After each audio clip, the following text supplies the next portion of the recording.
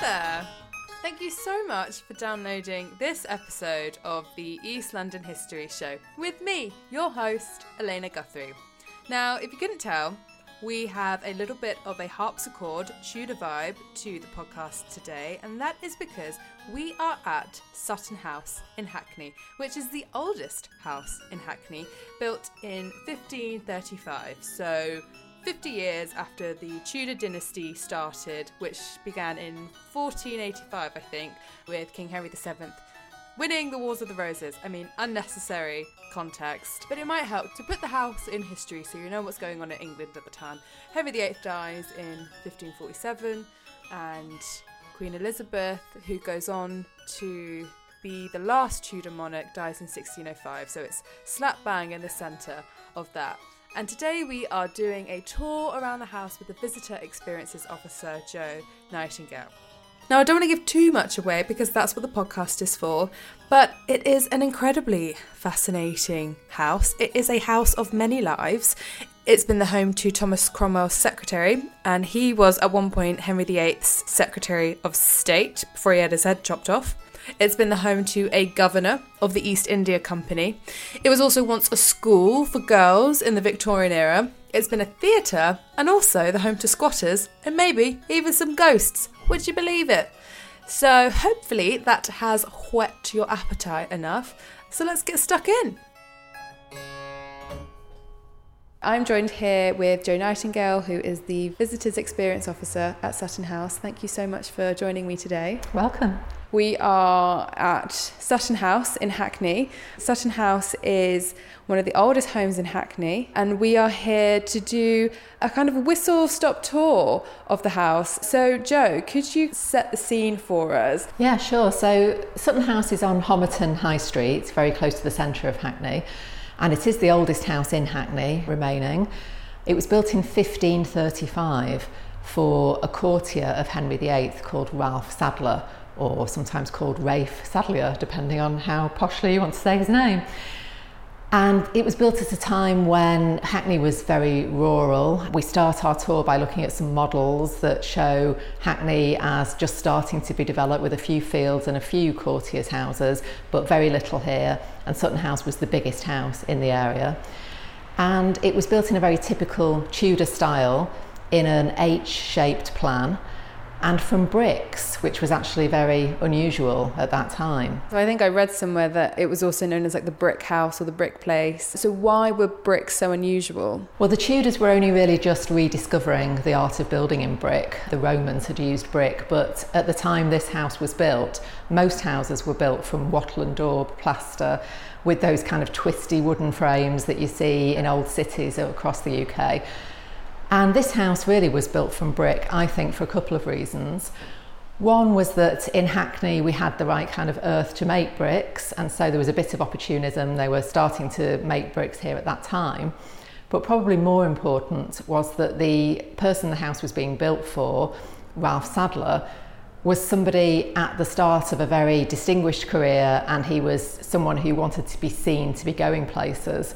And by using brick, he was using the latest technology at that time and showing off that he was pioneering and at the cutting edge. And that's why the house got the name of the Brick Place, because it was considered something really unusual at that time. Can you tell us a little bit more about who Ralph Sadler was? He was, I think, a really significant person in the Tudor court. Right from an early age, when he built this house, he was only 28 at that stage. And he was an associate and a secretary really to Thomas Cromwell, who has become quite well known as the right-hand man of Henry VIII. And this was at a really significant time when Henry VIII was altering the country from having been a Catholic country for hundreds and hundreds of years to becoming a Protestant country with himself at the head of what was now going to be the Church of England. And Thomas Cromwell was really closely involved in that, and some say was a bit of a driving force behind making it happen for political reasons. And then his secretary, Ralph Sadler, who lived here, was his man on the ground who was carrying out a lot of the actual activities around what was called the dissolution of the monasteries from 1536. And that meant going up to monasteries and abbeys in various parts of the country, like Yorkshire, for example, and literally disseminating them, ransacking them, seizing the goods, throwing the monks out and putting the places out of business because they really thought they had too much power and that they were corrupt and self-interested. So that's how he started his career, in that very significant role. And he also went on diplomatic missions for Henry VIII to Scotland, which was a very important negotiation at that time as well, before we had a union with Scotland. And then he went on to have so many roles, it's impossible to list them all really, but one significant one is that after Henry VIII's death, he was on the council that governed the country while Henry's young son was on the throne. So Henry VIII's son Edward ruled from the ages of 9 to 15, and Ralph Sadler had a lot of power during that period, helping him to govern. He also came back to power really during Elizabeth I's reign, because she brought the country back to Protestantism again after a period of Catholicism. And so he bounced back into very senior roles like her Secretary of State again. And he was her ambassador to Scotland and to France, and actually the jailer to Mary Queen of Scots as well. And the last act he carried out when he was 79 years old was to sign the death warrant for Mary Queen of Scots. Whoa. So he was still such an important person at that point. And the very fact that he lived to be 80 is really significant as well, because that was very unusual for Tudors, and certainly those that were in the court of Henry VIII and Elizabeth I, who were quite often getting their heads lobbed off. That's what I was going to say. How did he manage to live so long when, like you say, constantly changing between Protestants and Catholics? He's done an amazing job. Yeah, and there's another story I can tell you about his personal life as well that he caused a bit of a scandal that he bounced back from. I think he must have been extremely charming, but also a very good negotiator and very politically astute. And he was obviously very highly trusted by the monarchs that he worked for.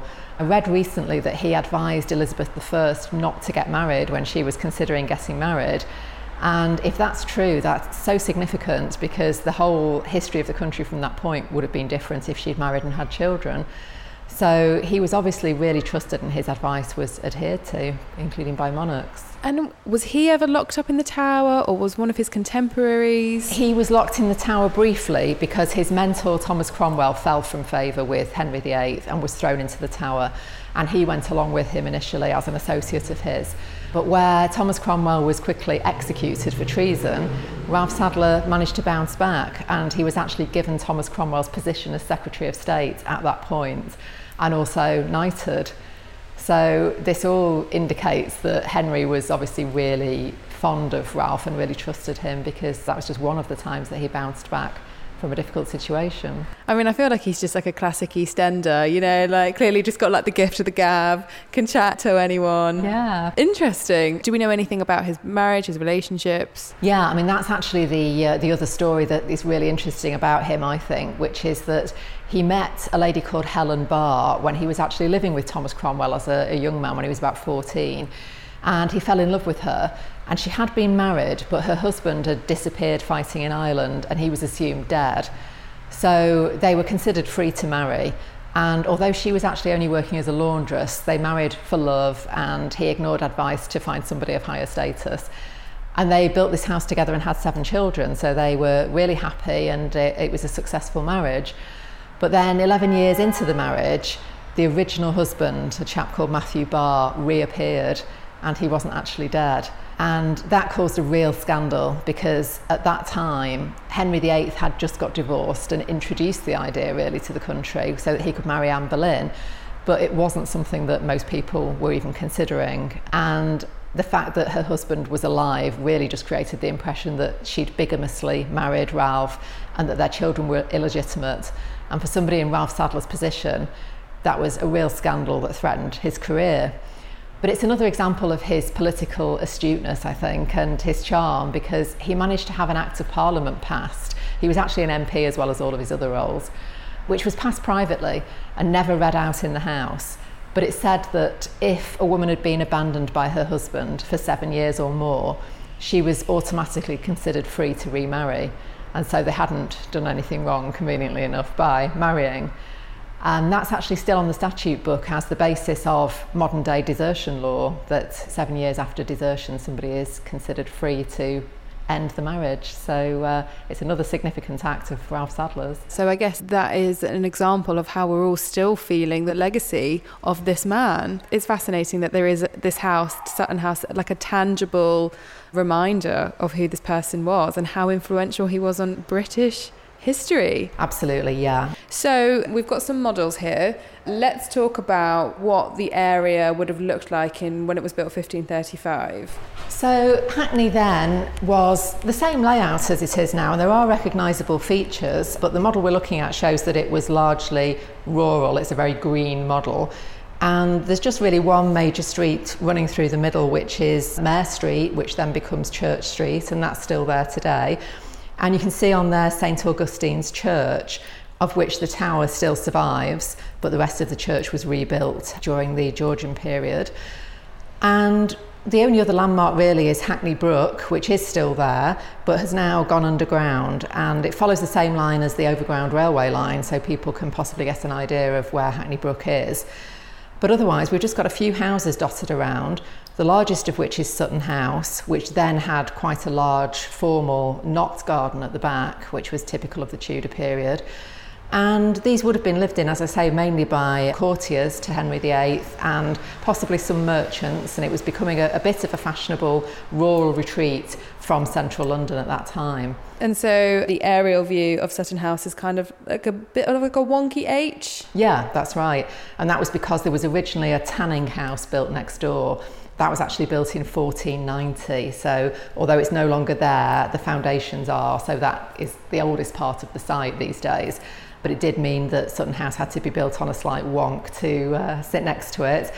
And the person who built it, Ralph, he moved his father into the tan house. So it became a little bit of a family enclave straight away. And so I guess the thing that I think of when I look at this aerial snapshot of what the area would have looked like, if you ever think about how sometimes when you're on planes and you're landing and it's just rolling hills of greenery, that is kind of what Hackney looked like. Yeah, that's right. Which is astounding. And I think that's really important to remember, is that this area of London was considered rural, countryside. It was a countryside escape, like you said. Well, it wasn't even an area of London, it was part of Middlesex. So although it's relatively close, it was considered a totally separate area at that time. And so would this area have been an area of affluence? Because these houses look pretty affluent. Absolutely, yeah. If you think that it was mainly courtiers and merchants who were making money from their trading in the city of London, that gives a flavour of the kind of people that were living here. And they're all, as you see, individual, freestanding, detached houses. So it's not a case of people being crammed together in impoverished conditions by any means. So this is a model of the actual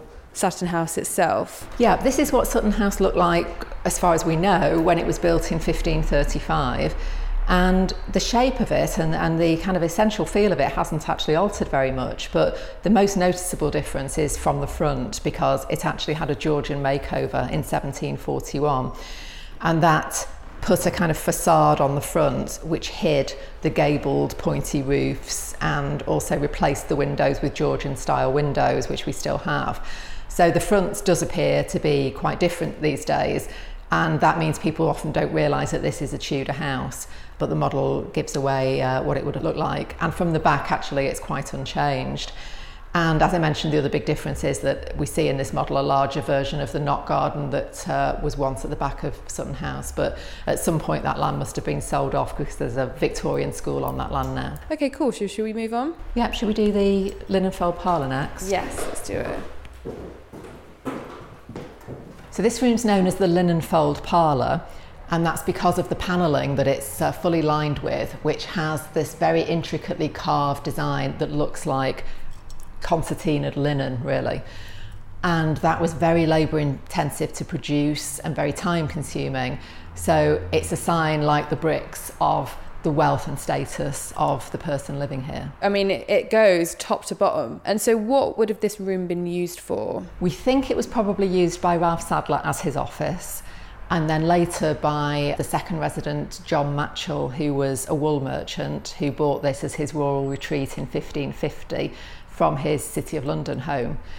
And he's actually probably responsible for installing this panelling.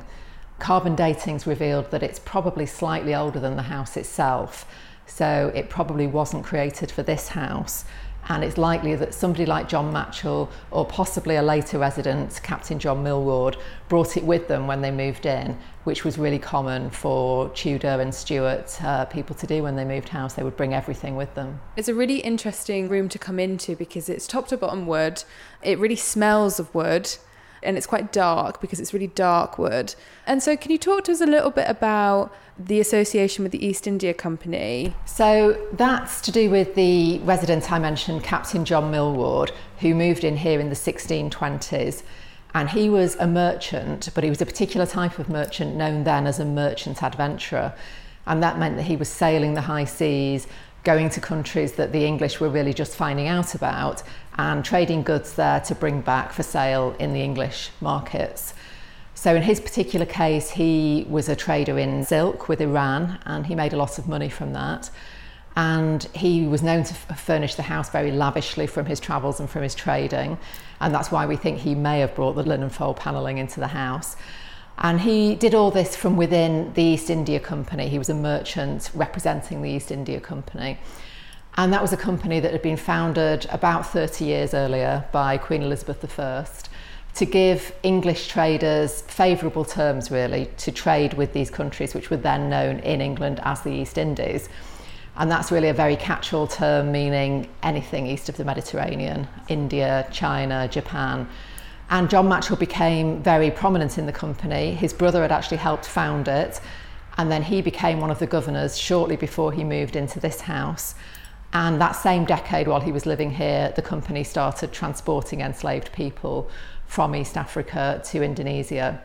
So we don't really know a lot more about what Millward's own involvement was, but he was a governor of the company at the time. I guess it's fair to say that there were probably some defining moments or important decisions made in this building, in this room. I would imagine so. It's very much where he would have brought people to impress them and to do his business dealings. And that continued right through many of the residents, really, up until the 1980s, when the trade union leader Clive Jenkins used this room as his office. And it's worth pointing out that you've got some extra resources available to explore this. You've had a school come in and do some work about it. Yeah, just before COVID, we worked with a local school to investigate the house's links with the East India Company.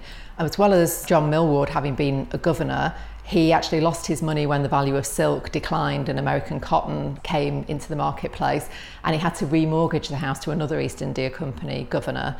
And via marriage, it ended up with the daughter of the founder of the East India Company.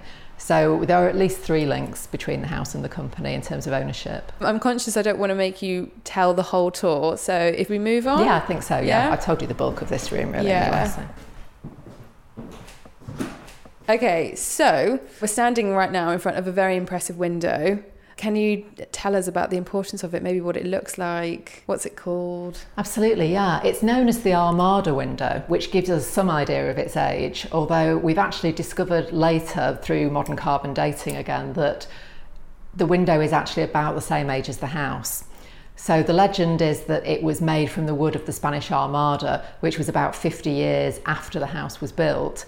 But we've dispelled that, really, and we just think it's an original window, but obviously a wonderful thing to have, because most of the windows were replaced by the Georgians with the style that they then preferred, that let more light into the house. So we think that this one escaped because it was probably hidden by some kind of shed or construction at that time, and the Georgians weren't too bothered about replacing this particular one. So it gives us a flavour of how the whole house would have looked originally. So these windows are those quite classic diamond that I guess are quite classic of Tudor time period. So would these windows have been all over the house originally? The whole house would have had leaded windows originally, because the Tudors could only make very small panes of glass. They were hand blowing the glass, so they couldn't make huge plate glass windows like the Victorians eventually innovated. So that's why Tudor windows have little diamond shapes that people might be familiar with, because that's really as much glass as they could produce at any one time. That's interesting. I didn't realise that. Where should we go now? Is it the Great Chamber, yes, upstairs. Okay. And so these stairs, they're painted, aren't they? Or yeah, which we also think were installed by John Millward in the 1620s. And again, they were a sign of his wealth, really, and they were a way of showing off to his guests. But he mustn't have been able to afford an actual oak staircase, we don't think, because instead he went for this trompe-l'oeil version, this to deceive the eye version of a staircase which is just painted on the walls. And it has various animals that are supposed to look like carved animals on the walls. So there's a goat and a lion and a dog, and probably a griffin up at the top of the stairs. And some more decorative areas that look a bit more like a typical oak staircase, some carved looking areas, but it's all painted. And it's not that deceptive to us these days, but if you imagine it in the dark by candlelight, it would have been quite impressive at the time. I love that. I feel like if he was doing this today, he would be a TikTok sensation of DIY. Yeah. Let's carry on.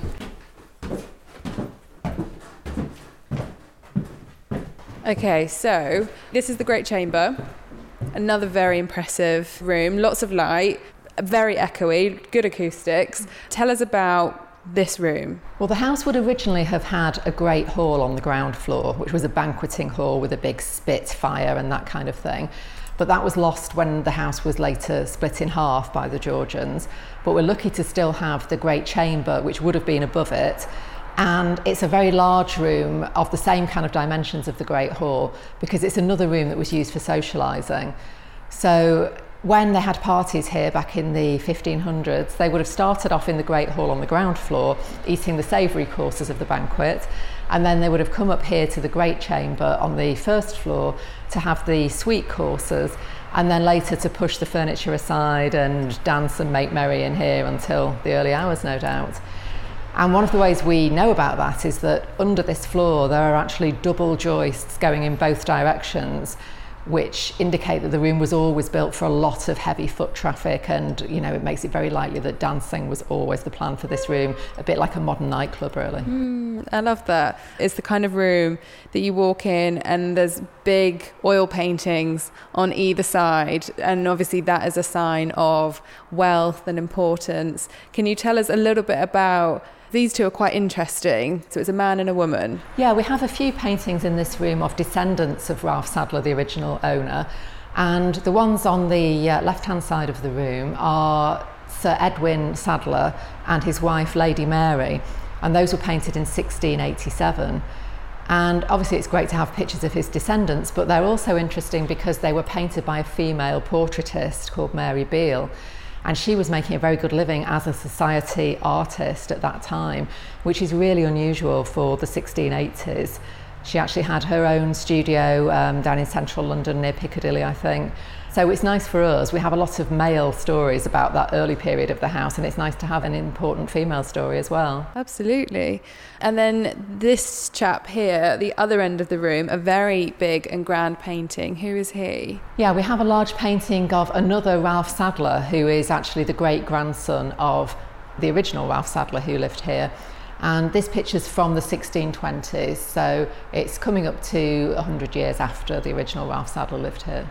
And being such a large room, this room has lent itself to welfare and social type uses as well later on. And particularly it's been a school on a few occasions. So it was a school as early as 1687 when it was Mrs. Freeman's School for Girls. And again, that was quite unusual to have a dedicated girls' school at that time.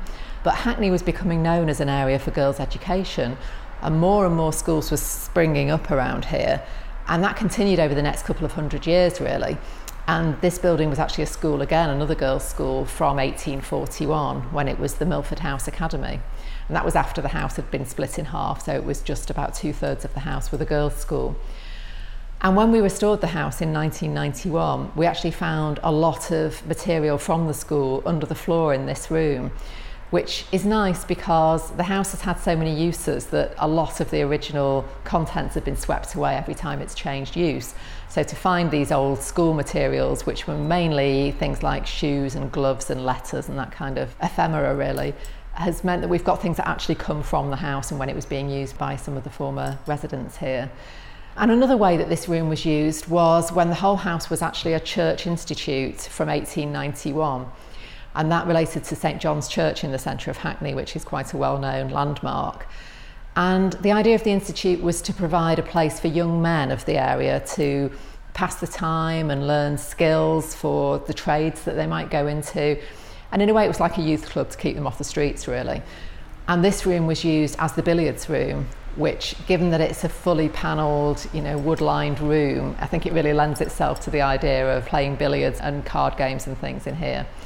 And then quite a few of those lads went off to fight in the Second World War together as what was called a PALS battalion. They all signed up together, and sadly a lot of them didn't come back. So we have their names carved on the wall in the panelling to remind us of the people who would have played billiards and cards in here but lost their lives in the war. And this is the First World War? Yeah. Interesting. So lots of uses. Yeah, it's always been a great social and often a good welfare space as well. I mean, even when we had squatters actually living in the house in the early 80s, they used this room with all of the children. I've seen video footage of that, of them using it almost as a crèche type area for the children. I mean, I still can't get over the fact that there were squatters living in a Tudor house. You'd have no idea. No, you wouldn't now. It has been fully restored, but we do still have one room that gives an indication of how the squatters lived here, so we can talk about that. Yes, we can.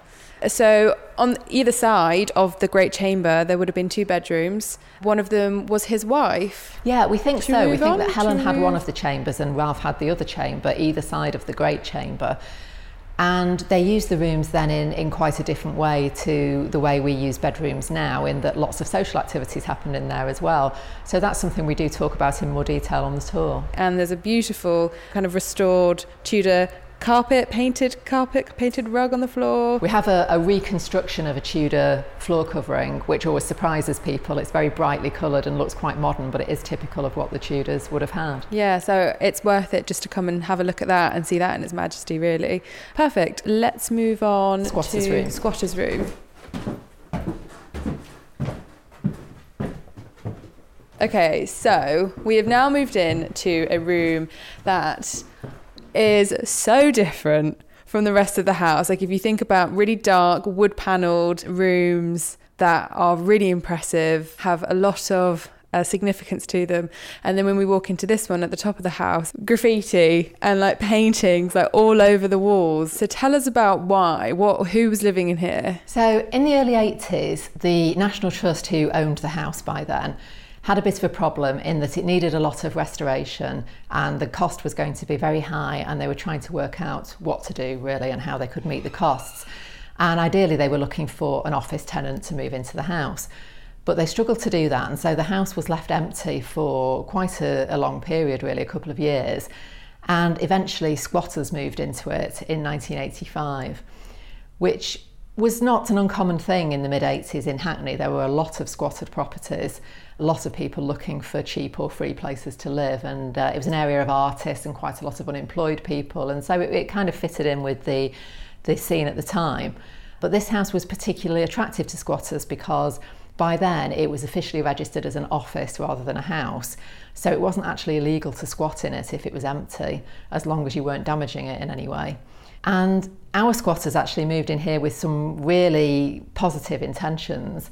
They were looking for somewhere to set up some kind of community hub, and they moved in here and they renamed it the Blue House, although the house isn't blue in any sense, but they'd already decided they wanted to call it that.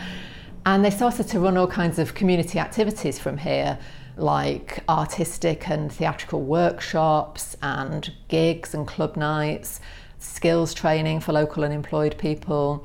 They had a vegetarian cafe here. So they were running all this kind of activity, and about 8 people at the peak period were living here as well, in rooms like this one. And this is one that's kind of escaped the restoration projects in a way, because it's up at the top of the house.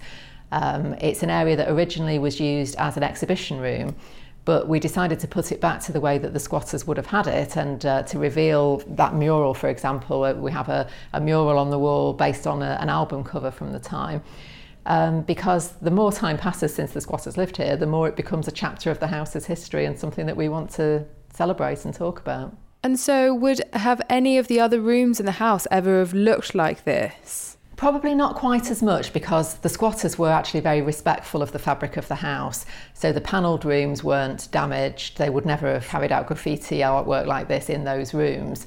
But the rooms would have looked, in other ways, like quite a casual bedsit type room like this one does. Most of the squatters had their own room, so rooms like the linen fold parlour, for example, was somebody's bedroom during that period. Really? Yeah. Oh my God, can you imagine having that room as your bedroom? Yeah. So for example, there's a mattress on wooden pallets in the middle of the room and a sofa with lots of clothes on it. And one thing that I've just been admiring is the posters. Are these original or have they been added? It's a combination of the two. The red mural that is sometimes visible on our website is an original mural that was just covered over initially when the National Trust opened the house up to the public. And then when they decided later to start to celebrate the period that the squatters were here, they added some more. So the one that you're standing next to is a reconstruction from photographs of what would have been on that wall. Yeah, and so it's things like Redbird and Orange Moon Rave, 31st of November 1985, Sutton House. Visit the Devil Rave, Sutton House, 1986. Checkmate, I don't know what that is, but it's at the Blue House. That might be a play, I think. Right, There were plays held here as well. That would make sense. It's such a marked change from the rest of the house. It's amazing. I think it's great that you guys have kept it, that you've thought that it was an important enough part of your history to keep. It's particularly important because it led to what happened next as well. So the fact that the squatters were using the house as a community centre effectively, and that when they were eventually evicted, mainly because of noise nuisance, because they were holding a lot of gigs and club nights here. But after that, the National Trust felt that it had run out of options and they were thinking of selling the house. But because the squatters had used it as a community centre, there was an expectation by then that local people would be able to use it and access it. And it launched a huge campaign to save the house and to use it as a community hub as well as it being a historic site for people to visit. So these days, and it has been slightly interrupted now by COVID, but generally we try and keep the house very open for community activities as well as for heritage visitors. And we run all kinds of things from learning and schools events through to cultural events, acoustic gigs and readings and even weddings and parties. And all of that really was sparked by the way that the squatters used the house. And I think it's quite likely that without their period here, the Trust would have just sold the house and it would never have become what it is today. Wow. They did a lot of good then for it. I think so, yeah. I think people are surprised. Yeah, I think that's really important to stress. Yeah. And so one of my final questions is, I mean, it's an old house. Are there spirits? Are there ghosts? Certainly plenty of reports of ghosts, yeah. Various ones, really. John Matchell and his son, John Matchell Jr., who were the second and third residents, had lurcher dogs, and they were quite notorious for striding around the area with their dogs. And several people have said that they've sighted the dogs in the house when they've been here on their own in the evening, or people have felt the dogs rub against their legs. Hasn't happened to me as yet, but it might well do. And there's also a lady called Frances Cotton who died giving birth to twins here. She was actually John Matchell Jr.'s wife, so the third resident. She's believed to have been seen in the house and known as the Lady in White, who is roaming the house looking for her twin children that they survived, but she died. And there's also been reports of a blue lady up in one of the rooms that the squatters were living in, which somebody was spending the night here for some reason and were woken up in the middle of the night by somebody shaking the bed. So there have been quite a few reports. And the house was actually on Most Haunted in 2007 as well, although I haven't actually managed to see the episode myself and I'm a bit frightened to do so. Yeah, it's also worth watching just because Lee Ryan from Blue is in it, randomly enough. Okay, great. And I've just got one final question, and it's just more about why do you think it's important to keep places like this open, to keep them going? I think this particular house is really important for people to be able to see because there are so few Tudor houses left in London now. The Great Fire of London swept the vast majority of them away in the more central part of the city. So for one thing, it gives people a flavour of how people lived 500 years ago that they might otherwise struggle to get. But also it has so many layers to it. It kind of tells us a bit about how society has evolved, and we can talk about how the Georgians lived here, how the Victorians lived here, and right up to the present day and the recent history of the squatters and the community uses. So I think a house like this tells us a lot about social history generally, and the fact that we're still using it for community activity shows that it still has a really important role to play. How can people come find you? The house is currently open for guided tours only on Wednesdays, Fridays and Sundays. and we run a couple of tours a day on weekdays and 3 tours on Sundays. It's advised to book a place on our website, but we've actually just introduced a few walk-up places as well, so people can always try their luck on one of those days, and if we've got space, we'll add them to the tour. Thank you so much to Jo and to Sutton House for letting me roam around those fascinating halls after hours. Honestly, it is such a great day out. So if you find yourself in Hackney, or not even if you happen to find yourself in Hackney, make the journey this side of London and book yourself onto one of those tours. It's honestly one of the most interesting days out I think you'll have, and it's great for families as well. They have a Tudor kitchen down there that has some fun interactive activities where you can look to see what Tudors were cooking and smell things that they were cooking and eating, and it honestly is like stepping into a time machine. Also, if you're just keen for some visuals, make sure to give the Instagram a follow. It is the East London History Show on Instagram. If you fancy having a look to see what any of these episodes are about, some of the things that we're talking about, and while you're at it, why not leave us a rating on wherever you're listening to this podcast on. I'm not going to get ahead of myself. I'm well aware that it is most likely my mum and maybe my dad listening to this podcast, but you know, if you're there, just leave us a little 5-star rating. It would just be nice to know that you're enjoying it, and maybe tell your friends while you're at it. But that's enough from me. I will see you next week for another fascinating episode and story about this little corner of East London.